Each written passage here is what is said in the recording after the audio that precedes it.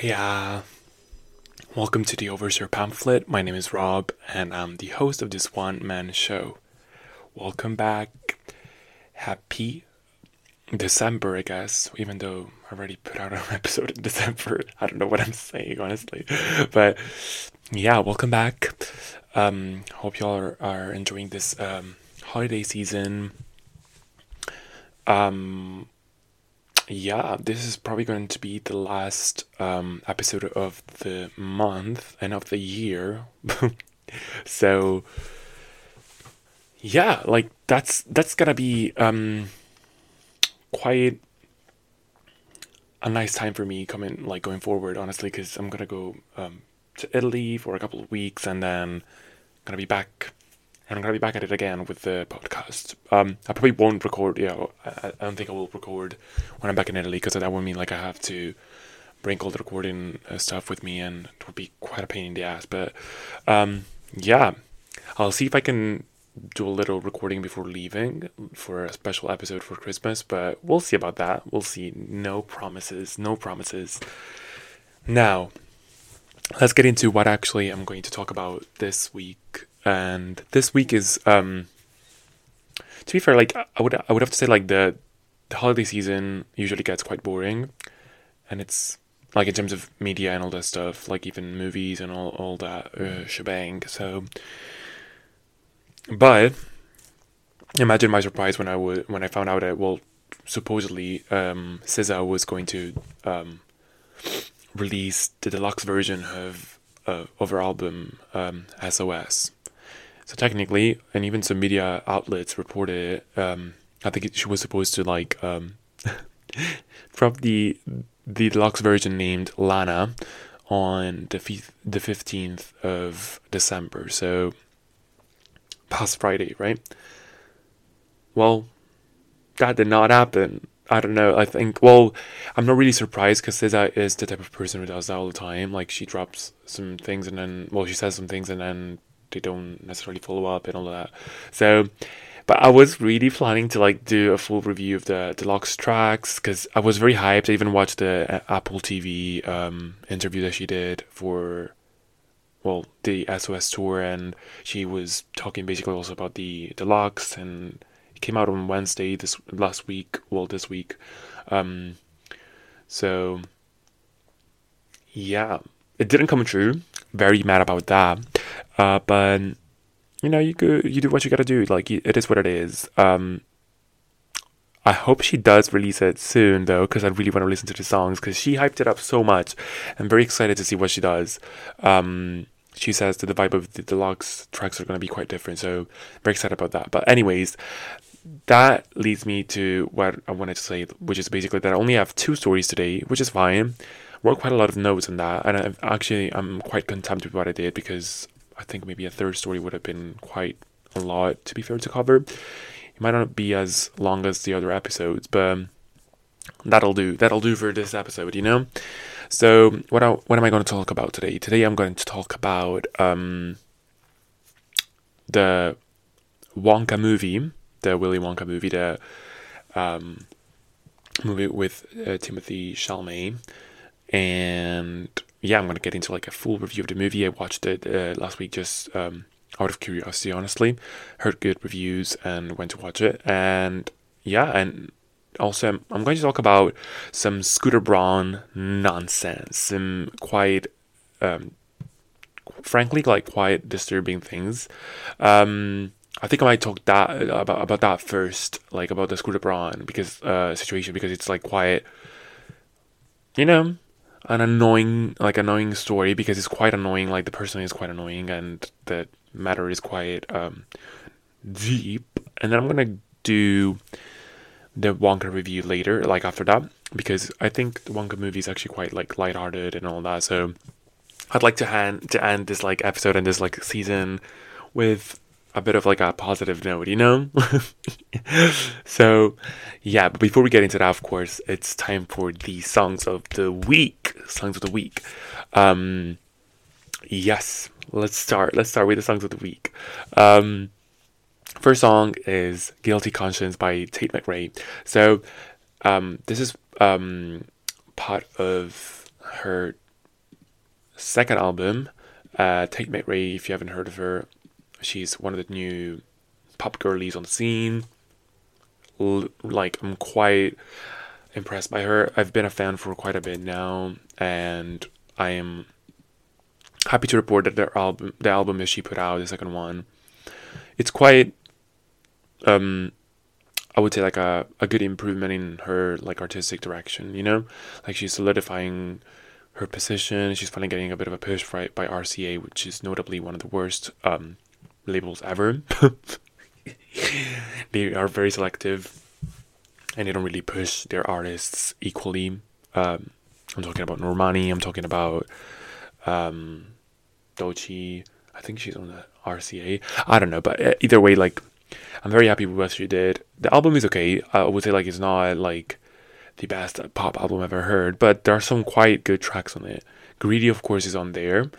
You might have heard it on TikTok. It's quite famous on TikTok. She's really doing that. But yeah, she put out her second album, Think Later, on Friday. Well, basically when Pink Friday came out. So I didn't really cover it last week, but yeah.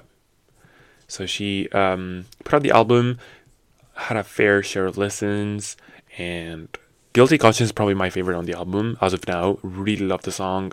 Been replaying it. It's quite gritty, like quite good, like very like dark pop in that sense, quite good. I think it's like the right direction. Like, it really like portrays what she's good at. She loves talking about like toxic love and all that shit, and I'm kind of a sucker for that. She is really good at it. The beat is beating, as AJ would say. The beat is beating. The lyrics are like, pop shallow lyrics, but they get you. My favorite lyric is, "I'll be wanting you back till the cops start calling." Yeah, period. Like, that's crazy bitch behavior, and we love that. So yeah, the song, go listen to it. It's quite good. Made it a cut on my also my winter seasonal playlist on Spotify. Yeah, go get it. Second song is "Purr" by Slater.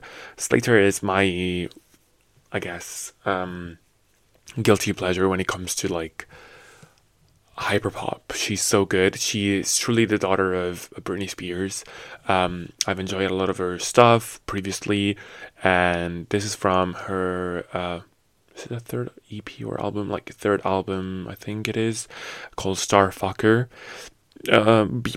Beep it. Star bleep. But yeah, she's really good in terms of like reviving that like dirty hit, I would say, like a very like dirty sound. I just want to call it, like, I don't know, that's the vibe I get when I hear her songs. She's like so good. I love hyper pop. It's such a like hyper, as it says, like as the name is, like very like gritty, like dirty pop in that sense. I don't know how to explain it. It's quite good. It's like very jarring sounds, and yeah, she is, I would say, like one of the best hyperpop girlies. Hyperpop girlies are unfortunately like are bound to not like become ever, like, I would say, like major pop stars in that sense, like a mainstream, because hyperpop is quite, like, as I said, like quite jarring. It's quite like loud and aggressive. But yeah, she is really like impersonating Britney so well. Like, she has that Britney Spears persona so good. Even the way she sings, and the beats are very similar to what she would do, or what Britney would do on a Blackout album. So nice. Starfucker, I didn't really like connect with it when it came out. I think it was like a year ago, or like this year early on. But no, yeah, it was probably this year. Yeah. It's not that I didn't connect with it, but it's just like I think the singles were quite like 80s influenced, and I'm frankly quite bored of that. I've been bored for quite a while with the 80s pop like revival. Like, I'm really starving for like a new wave of pop, like a new trend in pop, because it's just like getting honestly ridiculous and boring with all these like 80s synths and pops. So yeah, hope that's my hope at least for 2024. But the album, like the B sides, like not the singles, they have quite a lot of like fortunately enough, like hyperpop sounds, and Purr is one of them. I recently discovered it. I truthfully didn't listen to it when the album came out, but Purr is that bitch. It's about drugs. It's about it is about drugs actually. It's about power. It's about Purr. It's about a bitch going crazy. It does make me feel like a baddie, and yeah. Oh, I also put in my notes. I said I even made a post on Instagram with that song, so you better go and support it. Yeah, just do what Rob says, you know. Yeah. Then the last song that I want to talk about is Super 8 by Tiger the Floor. She's well, this is a band, I guess, like a pretty cool and chill song, like very vibey, very like very nice to listen to, like when you're doing something else. But I quite enjoyed it. It's also, I think, on my winter playlist, if I'm not wrong. But yeah, like very nice song, very nice track, and I think that's it in terms of songs.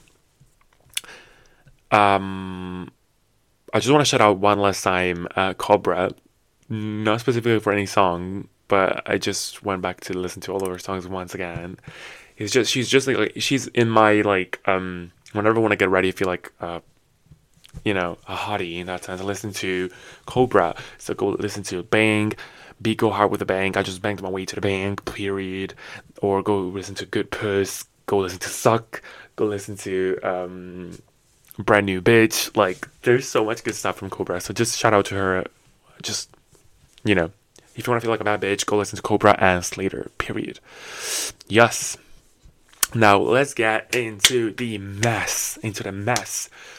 Scooter Braun nonsense. How did I get to Scooter Braun, you may ask? And that is quite interesting. Like, it's something that happened actually this week, so it's quite current, but it's also like a narrative that has been like not a narrative, like a behavior, I guess you could like a pattern you could see, I guess, for quite a while now. I would venture to say, actually, ever since Scooter Braun came into prominence in that sense, but recently, and by recently I mean since 2019, he's been quite at the forefront of a lot of music media and news and all that. But yeah, what prompted me to talk about this was one of my favorite YouTubers, actually, was copyright claimed by Scooter Braun Project LLC, and we'll get into that, what happened there. But I think I'm not gonna give this man, because I sort of like dislike the man quite a lot, but I don't want to give him much coverage in terms of like his personal life and how he came to fame and all that. But I'll give him a bit of like a context situation here, like give you references to who this guy is, why is he so important, why am I talking about him, why am I giving him the time of day on this holy Saturday. So yeah, as I said, like in my notes, I came across this story quite late. I literally started writing notes on this, I think it was Thursday evening, and I finished typing up my notes actually right before recording this. So yes, but as soon as I saw the story, I immediately thought that I should talk about this expeditiously, you know? Yeah, so let me first get into who Scooter Braun is. This man is probably one of the biggest, well, used to be, I'm going to talk in the past, because it used to be one of the biggest pop star managers in the US in the 2010s. I think his decline was pretty clear in 2020s, going forward as well. I don't think he's going to be as prominent anymore. That's why I'm talking about used to be, but not currently, you know? So to give you some context, he's quite like the behemoth he used to be. He managed to become the manager of Justin Bieber. he actually is the one who discovered Justin Bieber back in 2007, was it? Yeah. He also used to manage Demi Lovato, Ariana Grande, J Balvin, a bunch of other artists, to be fair. Yeah, so he used to be the shit, in the music industry. And he's also, like, I think most people now know him as the man who bought Taylor Swift's masters and sold them to another company. So, yeah, nothing good comes from this man, Also, currently, I think the current position that he holds, most importantly, right now, apart from being public enemy number one, is that he also is the current CEO of Hype America. Hype, as some of you may know, is the Korean label that currently manages BTS, New Jeans, TXT, a lot of like very prominent groups in the K-pop scene, right? So Hype opened like a sub-label in America and called of course Hype America, and it was basically like you put at the end of the Hype America is Scooter Braun, and you might think like, what does this man have to do with K-pop? Well, the answer is nothing. This guy doesn't.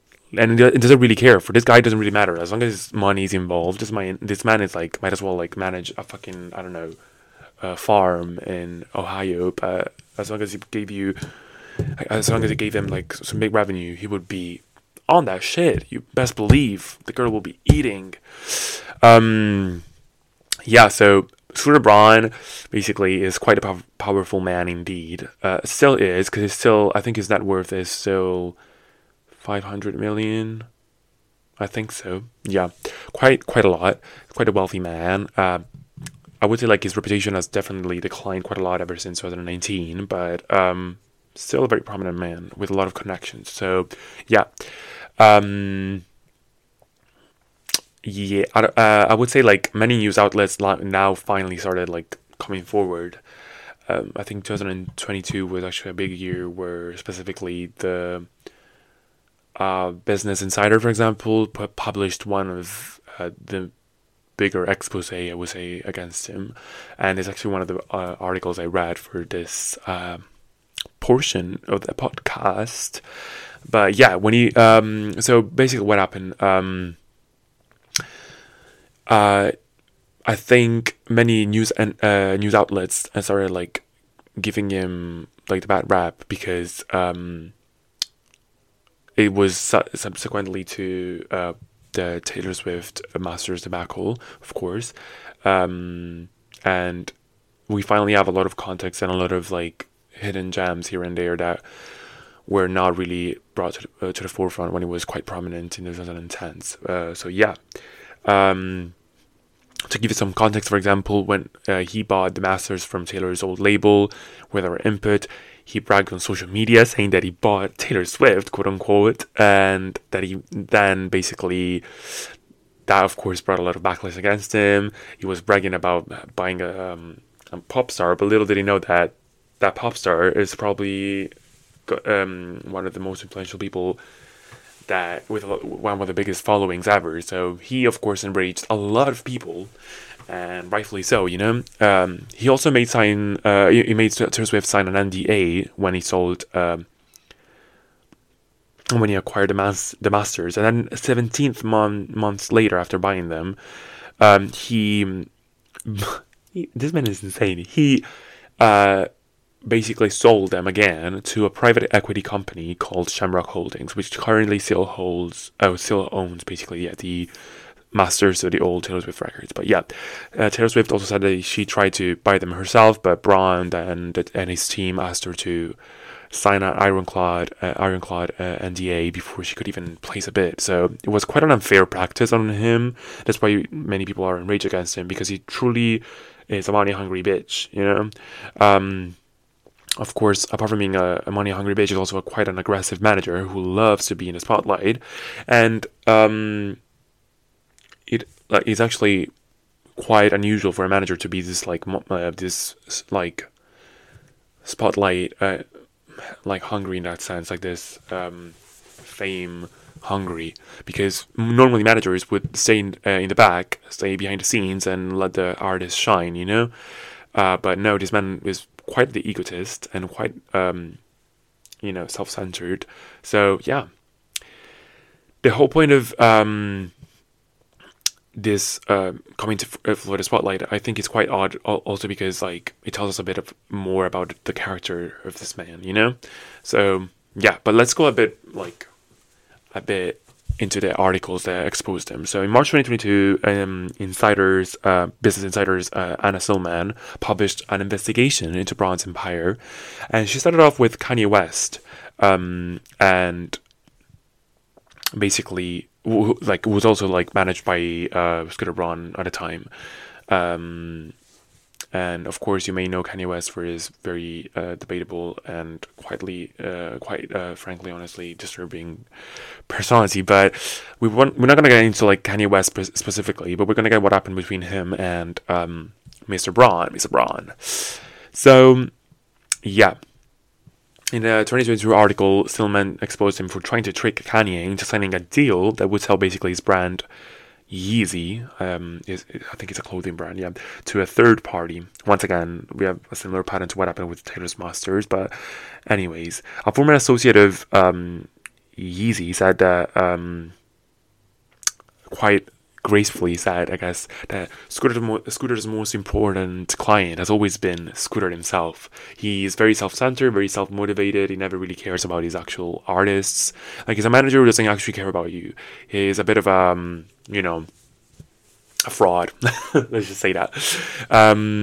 He seems like truly a self-centered guy, and is not a very transparent person as well, because apparently he also sort of you can say whatever you want about Kanye West, but it's clear that the man is ill. Like, he has, I think, bipolar disorder. He's quite fragile and all that. And Scooter Braun sort of used this fragility, like he exploited the mental illness that Kanye West has to basically get a profit, like a huge chunk of money out of a brand that is not even his, you know? So this man is truly evil. And you can see the same, like, I'm gonna go even deeper into, like, his practices, but he's quite, like, there's sort of like a pattern that truthfully makes me believe that he's actually a very evil soul. So, I don't know. Like, this man disgusts me, but we're gonna get into more of these things, yeah. Basically, a comparison that, like, yeah, basically all managers truthfully sometimes get their hands dirty to protect their clients. That's a normal thing to do. Like, they would do whatever, but I think Braun has been exposed for, like, taking things way too far. For example, when he discovered Justin Bieber, and when Justin Bieber started having, like, loads of scandals, Braun basically started blaming, like, manipulating the news and buying off outlets to basically curb, I guess, like this the perspective on the whole, like, for example, weed debacle of Justin Bieber.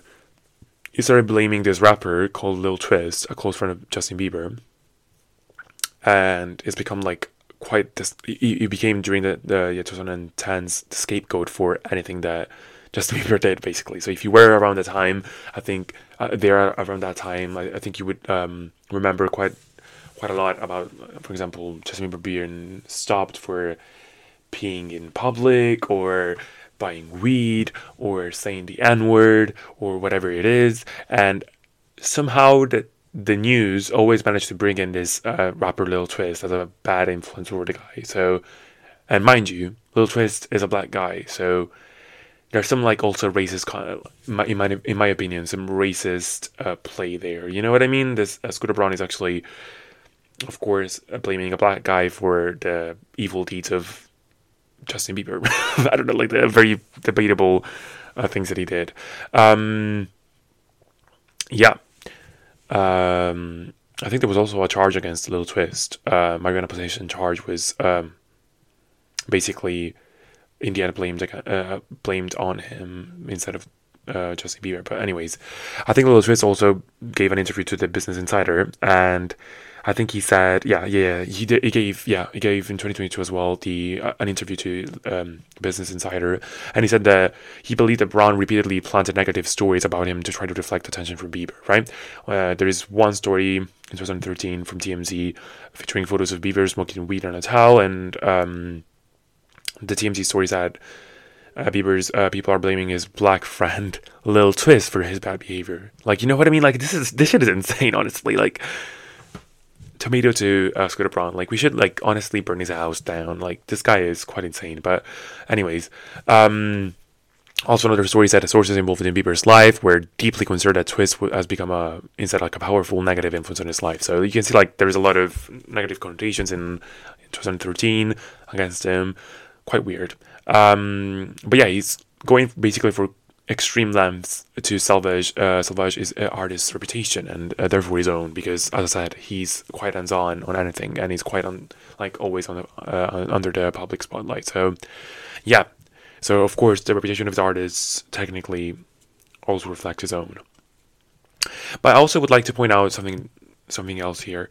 Yes, it is true that he goes to great lengths to protect, for example, Bieber, but I would say that he protects only like very select few that he deems more like cash cows in that sense. Like the people that he knows are gonna give him some revenue, he's gonna protect at all costs. But the people he basically thinks very little of, by people I mean his artists, he actually doesn't really care about like letting them go or like dropping them after quite a bit after being in their management. Like, it's quite weird, honestly. But for example, yeah, he seems to be quite neglectful, for example, of other artists like Madison Beer, for example.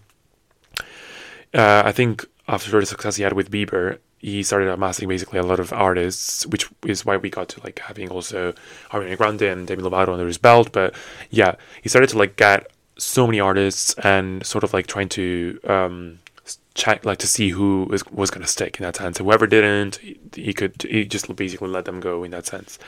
So that meant basically that the minor inconvenience, he would leave them and jump off the ship, unlike with Justin, right? It was a horrifying experience, for example. Madison Beer went through like a very dark time in 2014, I think it was. Her nudes were exposed on Twitter, and she was definitely scarred with years of anxiety, trauma, and shame. And as soon as that happened, instead of being helped by her manager, he dropped her. So, quite an evil bitch. Yeah, so basically after 2014, they kept on working for like 2 years, but he saw that basically there was a lot of backlash against her, and yeah, as soon as something bad happened, he basically dropped her. Because allegedly he had to preserve his focus on like a couple of artists more than anything else. Yeah. Apparently he was also involved in his artist's career. Apart from the career, I would say, like, he was also very much involved in their love lives, which is quite weird, honestly. Like, he's not even a publicist. Like, he's not even their publicist, but he's just a manager. But he is so hands-on that he even like has some influence on their love lives, all for marketing purposes, of course. But at the end of the day, like, it's quite weird that he would have a hand in the love life of his artists. For example, let me break it down. Allegedly, he was behind the very on and off relationship between Selena Gomez and Justin Bieber, which arguably was, of course, a gold mine for the attention they brought to Justin and Selena alike. So he was the one technically behind some articles, some stories going around that they like also suggesting that they broke up and go back together. A lot of that was like apparently his media strategy as well. Similarly, he also was behind the Ariana Grande and Pete Davidson relationship. He introduced them to was it SNL, yeah, and Braun introduced Ariana Grande just basically for the lightning engagement that they had, which sparked, of course, like a frenzy when it comes to tabloid coverage. But then a month later, they magically broke up, and Grande also released her new song, Thank You Next. Are you connecting the dots here? Like, it's definitely like a very PR strategy, like, based here. Yeah. So yeah, of course, thank you. Next round, they sang a lot about like a lot of things, but also leaned a lot into trashing her exes, including Pete Davidson. Um, I think you can see here that like you know, I think also I think Pete Davidson had an interview as well, saying that he felt like management was coming between them a lot, and he never truly could flesh out a proper relationship with Ariana without having them involved. So you can tell that like, a lot of people were not having it, you know. And I think like Scooter Braun being an asshole basically started angering a lot of people, and of course that like at the beginning, like all these strategies brought him a lot of money, but inevitably there was going to be someone at the end who was going to bring him down, and then a flood of criticism was going to come through, and that happened eventually with Taylor Swift. But yeah, he has been burning bridges left and right for his whole career, all for the purpose of like amassing shit ton of money and not actually having ethical practices, I guess, in his job. So, donkey of the year, of the century, of the 2020s, probably. Yeah. I think the main point here is that he's so present as a figure and cares so much about his public persona, like his own, rather than, well, simply his artists, that he also seems to, for example, use documentaries about other artists to just boost himself up, for example, right? We can see this from the very beginnings with Justin Bieber when he did his documentary, I think it was Never Say Never, and in the documentary it was close, like it was also like a huge elegy of basically Scooter Braun discovering this guy and Justin Bieber and being a savvy business manager and all that shit. Another example is the J Balvin documentary, seemingly like portraying Scooter Braun as the one who convinced J Balvin to speak about the youth protests in Colombia at the time. Or another one could be the Demi Lovato's documentary after her overdose in, what was it, 2020? 2020? Was it? I think it was that. I don't know. But the documentary was put on YouTube, and I remember watching it and thinking, holy shit.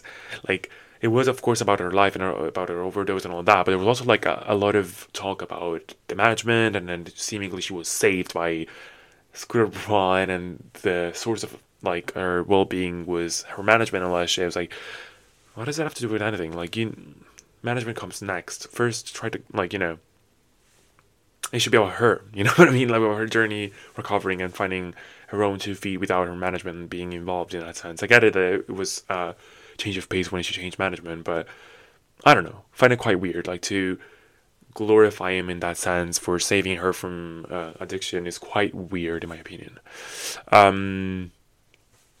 Yeah, so interesting. But yeah, so for example, in 2017, he started becoming more and more interested in investing outside of the music industry. So, of course, he managed to get a lot of money out of management, but he eventually wanted to, like, it was never enough for him in that sense. He started investing in, basically, in investment banking, investment companies, and basically, he, like, redirected a lot of his funds to this new company that he has called Ithaca Holdings. And oddly enough, there's a lot of question marks about this company, about this investment company. Its inner workings are quite the mystery to this day, and Scooter Braun doesn't shy away from saying it. Like, he says that one day he will eventually talk about his strategies and like how the company works, but as of now, it's a big mystery. So, a lot of shady things, you know? But yeah. I think the Business Insider article also says that the name of the company is quite like interesting because it's like I think it's the city from old Greek mythology. It was a mythical homeland for the Odyssey, right? And Scooter Braun also has like a studio called Mythos, which is quite weird. Yeah, so he also like I don't know. It's quite weird. Like this obsession with the Greek mythology, just to, like I guess echo some sort of sense of like ancient power or like prestige and all that stuff. It's quite interesting. There's also an unpack there as well, but yeah.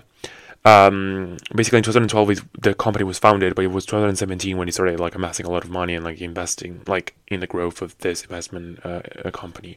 I think it grew to incorporate also Scooter Braun projects in 2012.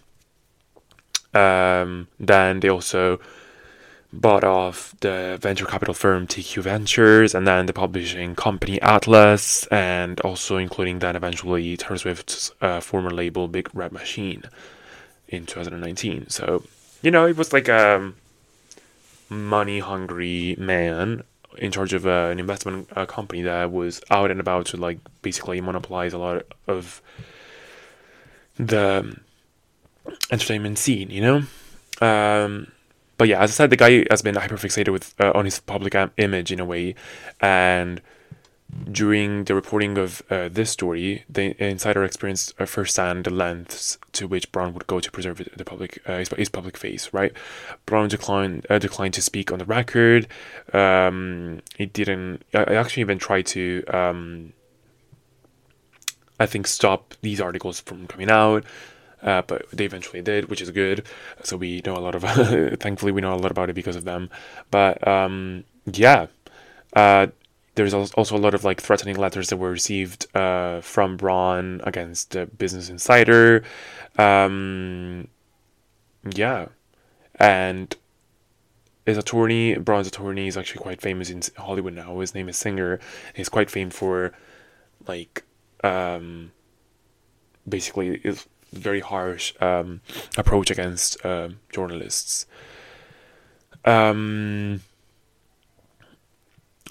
think. Oh yeah, we do have like on the Business Insider actually also denounced this by saying that basically Mr. Singer, who is the attorney in question, also reported. He also said that basically the insider's reporting was an attempt to distort Braun's hard work and personality, basically, and of course, he blamed them for being defamatory and, honestly, trying to destroy his reputation overall.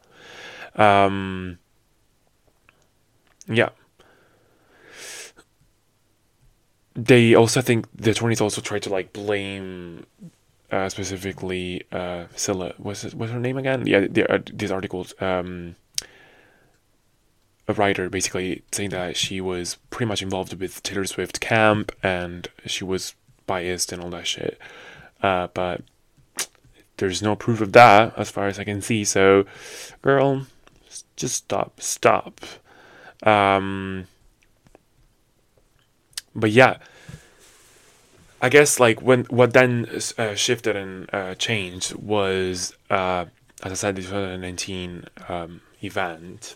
Taylor Swift is, of course, one of the bigger clients that he failed to basically put under his belt. But he was sort of like, in my opinion, obsessed with having her under his own management or something of the sort, that he tried to is like utmost best to get basically some sort of control over her, which was why he purchased the Masters in the end, right? But Taylor, of course, as I said, like also in my previous story, didn't go down without a proper fight, and actually she was quite the smart woman. Of course, she started re-recording the albums and biting his ass basically, and ever since then we've seen a lot of like changing perspective and when it comes to specifically Scooter Braun. Most recently this year actually was probably the biggest fall for Scooter Braun. Most of his biggest artists all left his management. Justin Bieber left his management. Demi Lovato left his management. Ariana Grande did the same. Now she's signed with a new management. J Balvin left the management quite a while ago. So you could see that once the public perception changed, everyone else was trying to like run for their lives away from this man, because no one goes against Taylor Swift and comes out unscratched. You know what I mean? Like, it took a lot of years and a big pop star to bring him down, or to at least expose a lot of his bully-like behavior in that sense, to finally let people be more comfortable with sharing their stories and truly, unmasking the predatory practices that this guy has, But this does not end here, because of course once this public perspective changed, he of course started scrambling in a way, because he lost his major cash cows. So but more importantly, as I said, he's being so hyperfixated, as I said, on his public persona. He was not having it that Taylor was basically portraying him in a bad light, and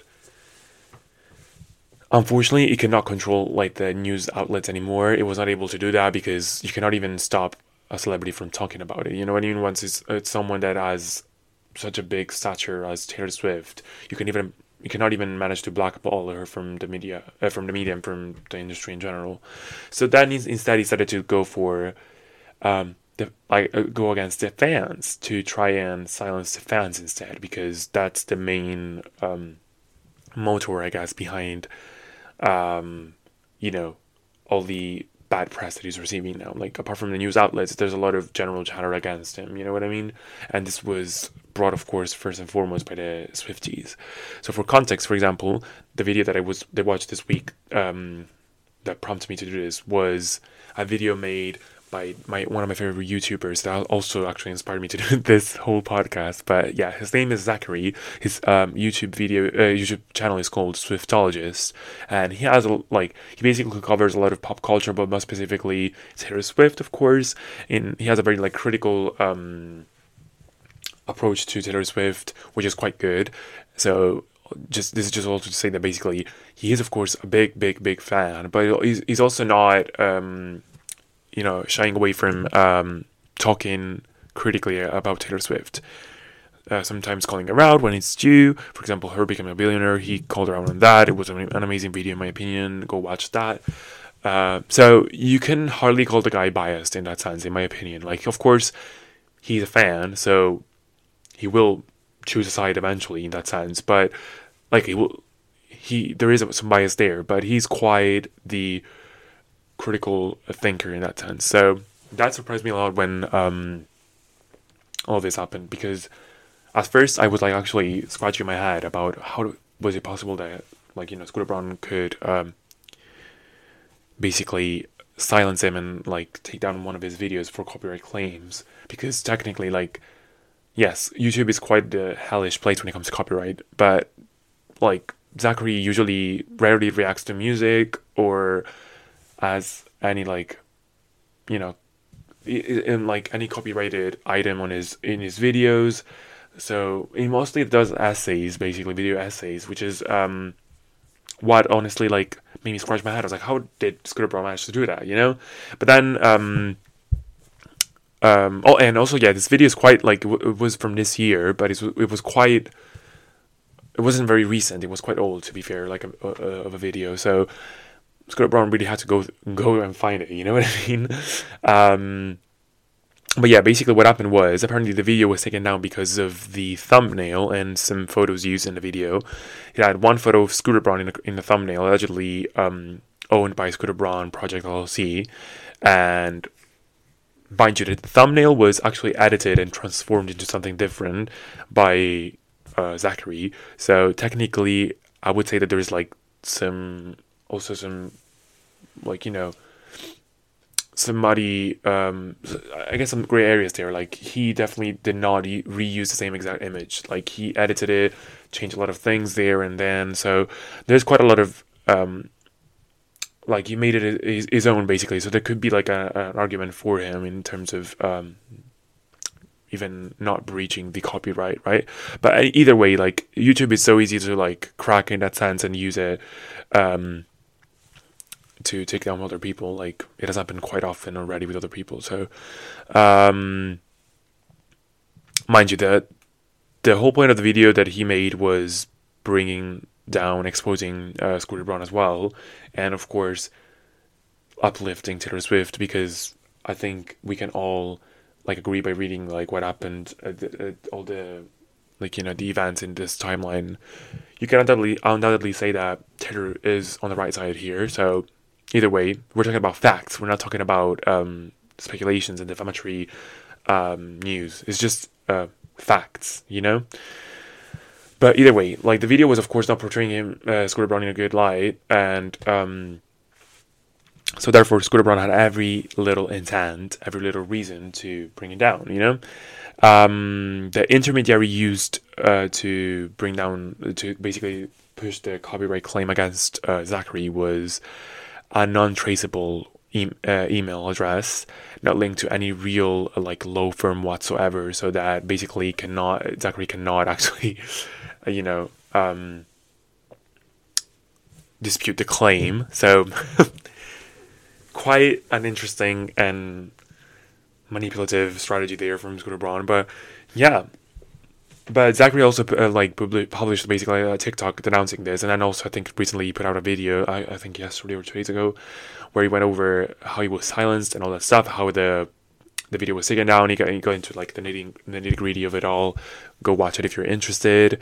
But this is not the first time it actually happens. There's also another YouTuber this year was copyright struck by Mr. Braun, and it's same exact story here. Like, actually, this guy, I think he has a bigger channel as well. He's close to 1 million in terms of subscribers on YouTube. But he made a similar video, similar content, similar copyright claim as well. This was back in May, and the YouTuber in question is called Sloan. The guy used a bunch of pics and clips taken by paparazzi, but I think they were allegedly now owned by Scooter Braun Project LLC again. So the same thing went down. The video was taken down, and you know, we got to the same end. So yeah, quite weird. But yeah, overall, I think the general thread here is sort of like a congruent. It's like very like much in line with his general conduct, with Scooter Braun's general conduct, even with news outlets and the public in general, I would say. Since he wants to control his public perception so much and curb the narrative, specifically the sole narrative that has managed to significantly impact his reputation, which is again a clash against Taylor Swift. Now he, since he knows that he cannot silence Taylor anymore, he tries to instead go against, as I said, the fans by cutting down popular videos that portray him in a bad light. This is wild behavior, big bully behavior for real. But all I have to say is that to be fair, like, this is truly pathetic,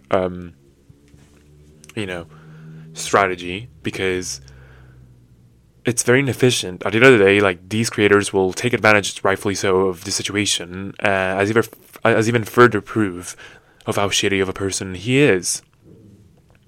So there is no saving him even by doing this. You know what I mean? There's no point in trying to salvage what you can, because it's all like even more like going against your own benefit, you know? All of his major clients are now gone. All of the press is against him. The tides turned quite quickly after someone with a bigger stature managed to knock him down, you know? And trust me, no one can beat Blondie in PR. No one can do that. No one. She is so well media trained and has an incredible publicist, an incredible legal team, an incredible PR team, which is her family. Shout out to Andrea. Period. And once the sides are reversed, everyone now feels safer, as I said, and more justified to bring their bad experiences with Scooter forward, you know? Ultimately, his true nature came out, and that is the character of a manipulative, money-hungry bully. These are high school bullies. High school bullies. Well, these are schools. Anyways.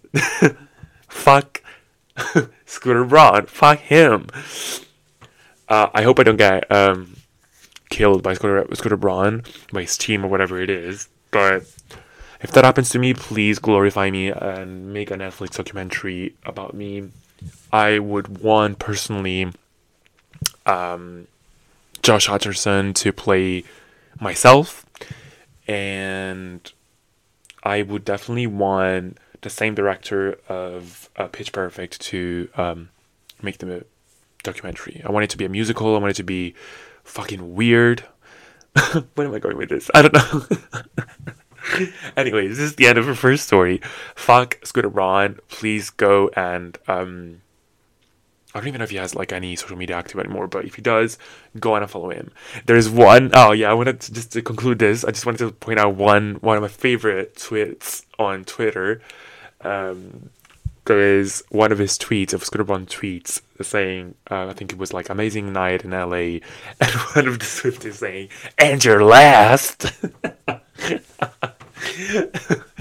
Either way, no one likes him anymore. His days are counted. He better watch his back. He's without a wife, and like right now, so many things against him. It's over for him. It's truly over. Anyways, let's get into the next story, the Willy Wonka movie. Hopefully I can turn the tides around and talk a bit about something more lighthearted, you know? See you in the next one. Bye.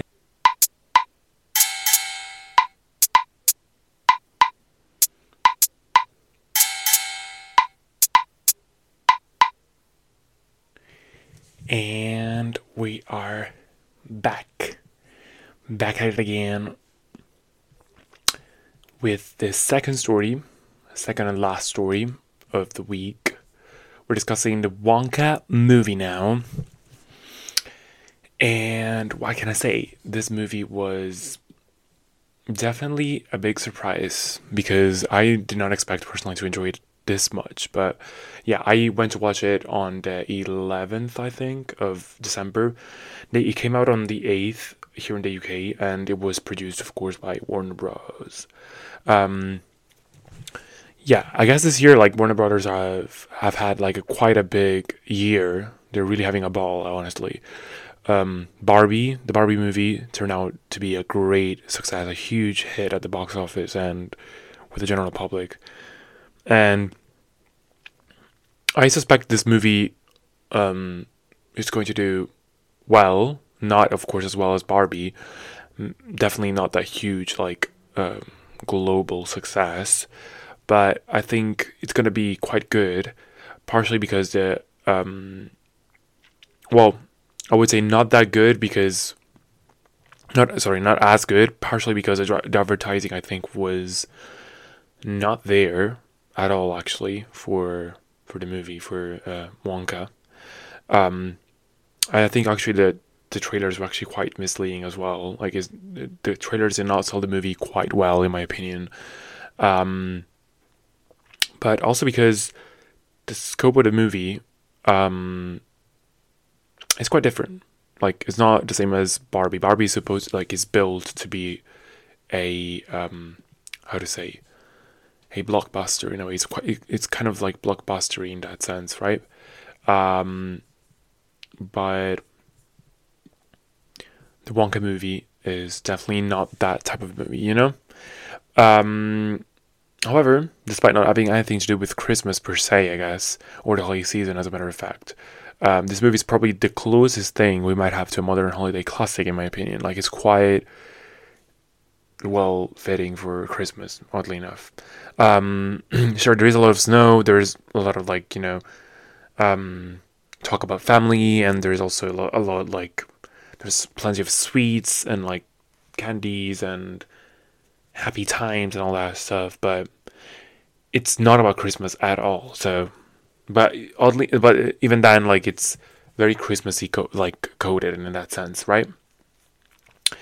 It is actually a movie about a good old-fashioned Hollywood trope, in my opinion. Like, it's the classic following your dreams, you know? We've seen this this type of like content, like this type of story time and time again in Hollywood. They really love that, especially in, you know, Disney Channel, to be fair. Now, as I said, this movie might have been undercut a bit by the advertising, but the few trailers and ads we received made it seem like a silly and comedic movie, to be fair. Like, to be quite frank, I was not planning to see the movie at all, precisely because of the trailers, because they failed to actually sell the movie, which is actually what you would want from a trailer, you know? Like, that's your first taste of the movie to the public, to invite the people in. But I think the trailer, yeah, quite literally failed in that department. Yeah, but what you may ask, what changed my mind? What made me go to actually watch the movie? Well, I'm actually an avid consumer of a certain um, content creator, which is Grace Randolph, the content creator by Beyond the Trailer on YouTube, a YouTube channel that covers a lot of movie news and reviews. Um, so yeah, the infamous Jessica Chastain hater and fingerless glover aficionado Grace Randolph, she did it again, man. She did it again. She really gave a great review to the movie. Like, I watched the spoiler-free review, which is what honestly like is really helpful in that sense, because like it really gives you like a good synopsis of the movie, but it doesn't spoil that much, and it really points out what's good and what's not good about the movie, and why you should see it, why you should not probably see it. Like, she really gave me everything, you know. So yeah, she basically did the work for Warner Brothers, honestly. So I'm quite happy that I watched that review when when I was able to, and that honestly was the sole reason why I went to watch it, honestly. So yeah, I decided to go and trust Grace despite the little interest I had in the movie, and I went to a theater on Tuesday evening, sat my ass down, and let the magic work. You know, let the movie magic work. I even sat through the ads. To be quite frank, I like to show the level of commitment that I had. I sat through the ads at the beginning, and I'm surprisingly glad that I did, because I finally saw the trailer for the new Studio Ghibli movie, the Boy and the Heron, I think it's called. Yeah, it looked so fucking good. Oh, I need to watch it so bad. I think that's gonna be well, I'm not gonna watch it in theaters, I think, because there's just like very few showings, and most of the times I don't work, and I'm not gonna be here now for two weeks. So I'm probably gonna try and catch up when it comes to streaming, hopefully soon. But the trailer looked so good, and when I do watch it, I hope I can do a review if I really like it, of course, and if I really think it's worth it. But that trailer was incredible. Like, the animation is just kudos to Studio Ghibli. But this is about Wonka, so let's get back to Wonka, actually, because it's about Willy Wonka, you know, the one and only Timothee Chalamet. Some may call him Choice Man, but the straight twink of the town. But yeah, Timothee Chalamet. The only knowledge I have about Wonka, to be fair, the Wonka lore of it all, if there is any, is that movie with Johnny Depp, of course. What is it? Charlie and the Chocolate Factory. Yeah, that movie is quite monumental in my opinion. Like, it's very, very good. It's one of my childhood movies, in my opinion, like my favorite ones. Like, it's a tall order to like keep this legacy going, you know? Like, Johnny Depp was serving fuck ass Bob of the century, honestly. Like, that Bob was incredible, stiff as a fucking board, but it was a fuck ass Bob of the century. I'd like to give the award of fuck ass Bob of the century to that Bob specifically. And also, I cannot move on without talking about Violet, that girl in the original movie with the Juice Couture tracksuit, the baby blue. Cunt. She's cunt. She's a baby. She's a child, but she's cunt. Everyone hated her for whatever fucking reason, but she was also rocking a bob, and I simply had to support her. Like, too bad, like, she became a giant, like, floating ball in the movie and died, but Violet, you shall not be forgotten. Like, I will be your last standing supporter. If she has 0 followers, it's because I'm dead. If she has 1, it means that I'm the only one left, you know? You know the gist. But yeah, let's get back on track. By watching the spoiler-free review, as I said, I was actually able to also manage my expectations, to be fair. Like, I was not expecting the movie to be anything like the original one. Even though before watching the spoiler-free review, I was actually, like, my mind was going there, to be fair. Like, I cannot lie. I was like, is this going to be like another Charlie and the Chocolate Factory movie? What is it? What is up with that, you know? Yeah. So I was, before watching the review, was already building my, like, comparisons and all that, but Grace, I have to say, Grace saved me there, you know? No comparison needed, because the movies are not that much related, I would say. I mean, yes, they are still about the same character, but this movie is a full-on musical. Wonka is a musical, and it covers mostly the origin story of Willy Wonka. It's a completely different story than, like, it's before Wonka builds his empire and, like, his factory and all that. Like, it's actually the process of Wonka moving to this city and trying to make a fortune, you know? Um, Now, I'm a sucker for musicals, so I was very keen to watch this, honestly. Like, so interested, because I haven't had a good new musical in a while. Um, and I have to say, of course, that if you're not a fan of the genre, the musical genre, then this movie is definitely not for you, because there's quite a lot of singing, like a lot of it. And it's very theatrical, like both in the acting and the scenes, and of course the music. So if you don't like that, if it's not your thing, don't go and watch it, because you'll be, of course, disappointed. You know, it won't be your thing. But if you are instead like me, interested in watching a nice movie, a nice musical that puts you in the Christmas mood, then I urge you to go and watch it. You're literally losing nothing here. Like, it's a very enjoyable movie, a very nice, like, setting up the holidays for you kind of movie. Very lighthearted, a lot of wonderfully executed scenes and costumes. The movie basically follows the journey of the young Wonka, as I said, following his dream of opening the chocolate factory, and also to honor the memory of his deceased mom. Aww, that's so sweet.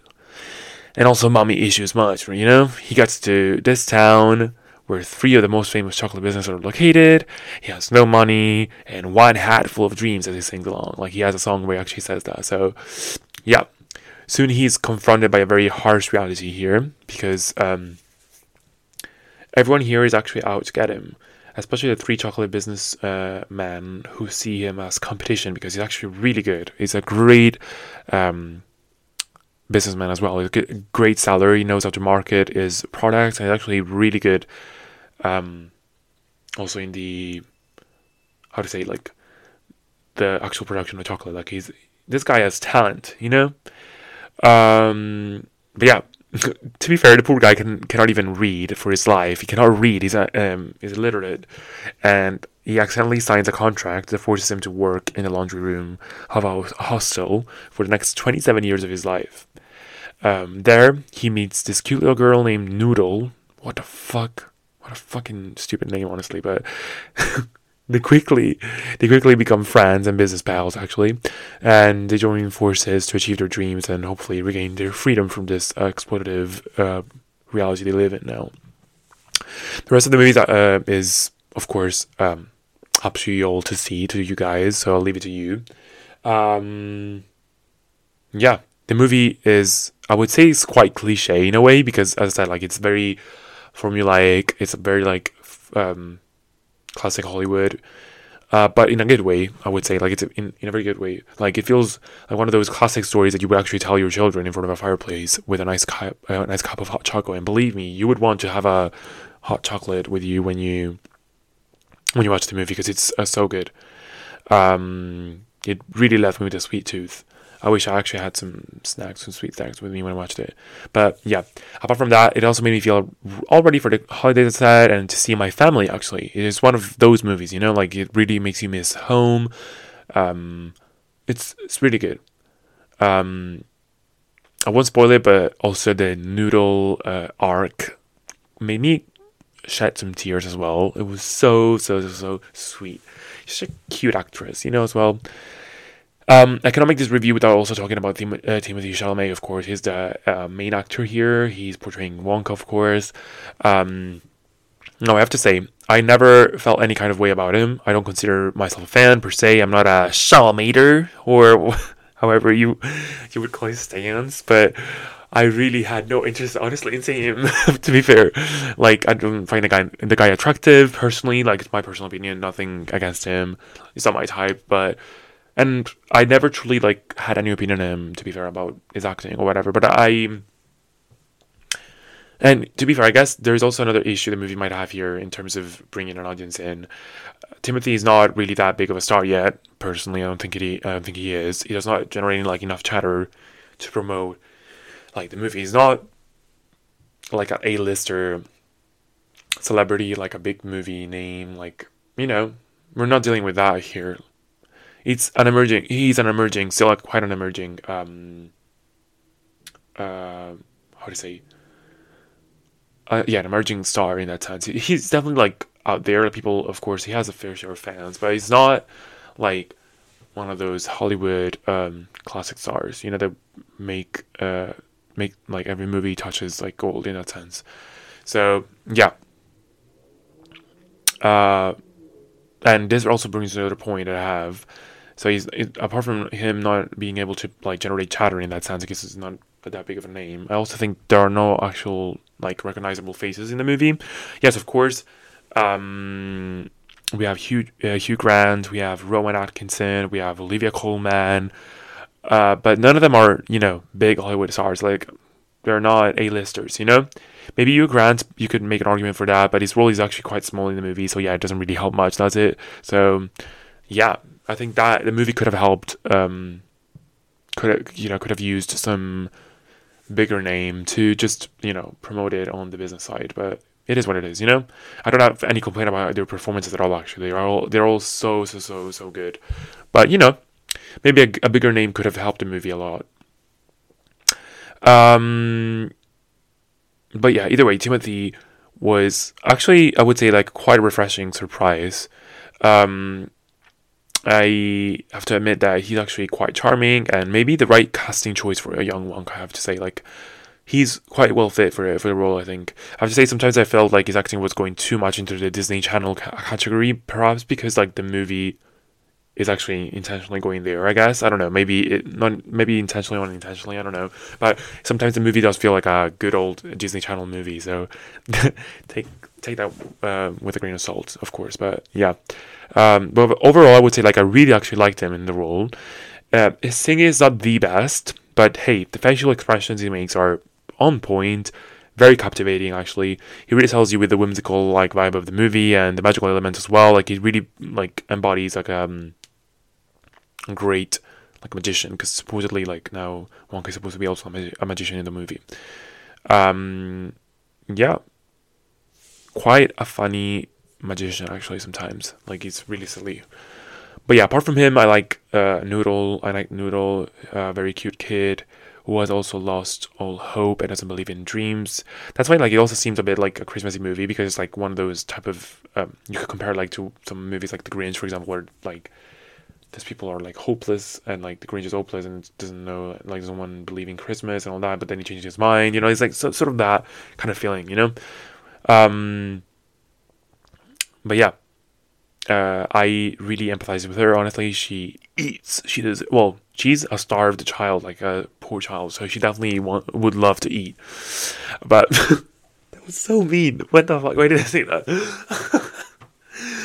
But yeah, she's a child actor. Go easy on her performance and have crazy expectations. She's a child actor, but she's good. She's good in what she does. She's good for the role. The choreographies and the musical scenes are all very well executed as well. And that's, I think, where the movie becomes very theater adjacent, I guess. Like it's like even the acting itself, but also more so like the performances are quite like theater centric in that sense, in a good way, of course. I have to say none of the songs actually stick with you. To be fair, they're not really that memorable, but they. I think what really sticks with you is the general vibe that the movie and the songs and everything else managed to create as a whole. The message sent across, like the vibe sent across, I guess, it's like a magical world. It leaves you with a sense of wonder, and I guess that's all you could ask for from a movie of this kind. To be fair, like it's quite well, as I said, like it's quite a good fit for the holiday season. Honestly, I feel like at times it reminded me a lot of the Polar Express, personally, like in terms of that like magical sense of watching it. Like even the chocolate, to be fair, like that sweet tooth that I had when watching the movie, it was the same thing that happened to me when I watched the Polar Express, the scene when they get the hot chocolate there.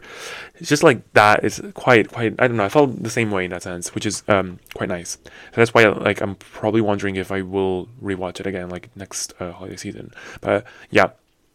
And I will also agree with Grace. She said that the movie's sort of like a male version of Mary Poppins, because it actually is, because Mary Poppins and the young Wonka have a lot in common. They're both like sort of silly. They're quite like magical, like sort of like magician adjacent.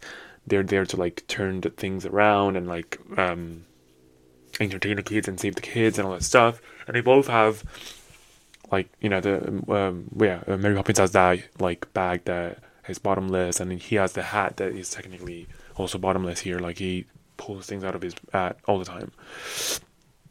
So yeah, very cute, very magical. That's about you can expect overall from the movie.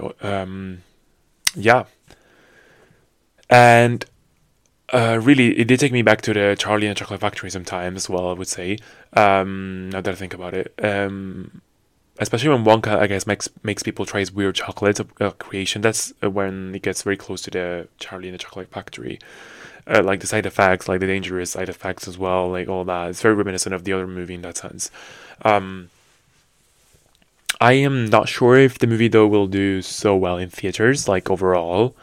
That is to say, like as I said, like part of it is because of the marketing is not that good for the movie. But I've been seeing there's a lot of chatter about it. Like there's a lot of people now that I do starting to see like word of mouth is going around, which is good.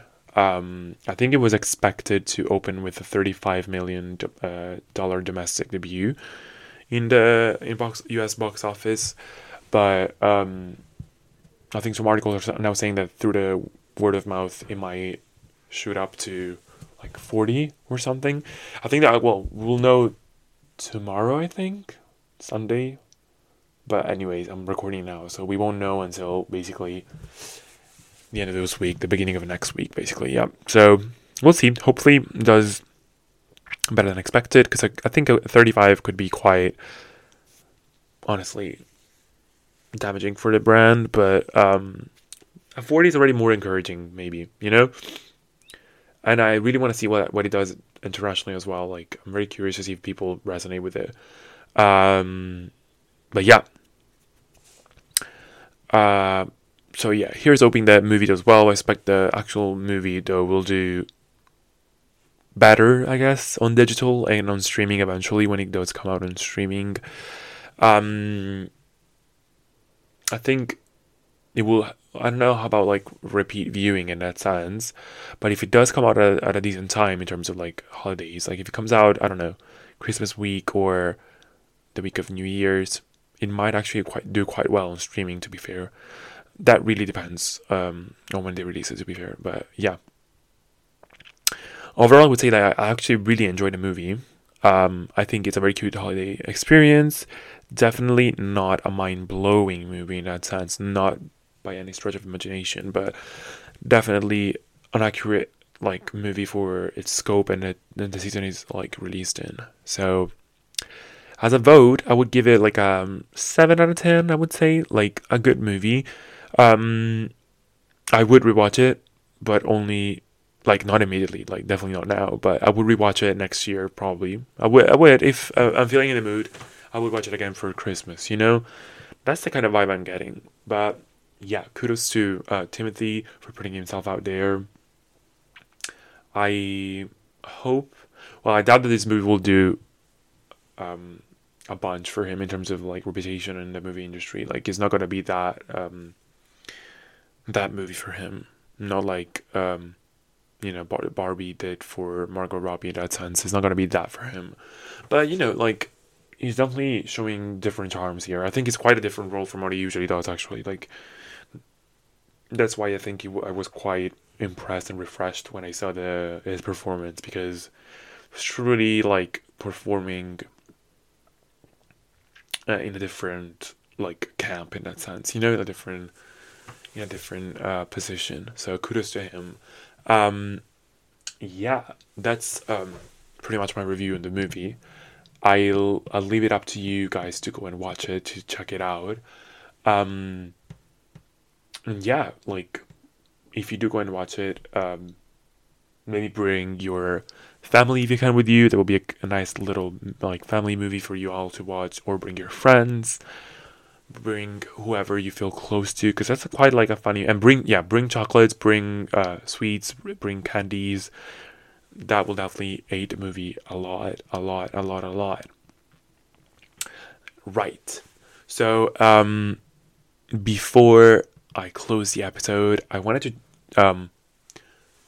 in case I don't do like an episode, I'm still unsure if I'll be able to do an episode this coming week, because I'm leaving literally on a Saturday.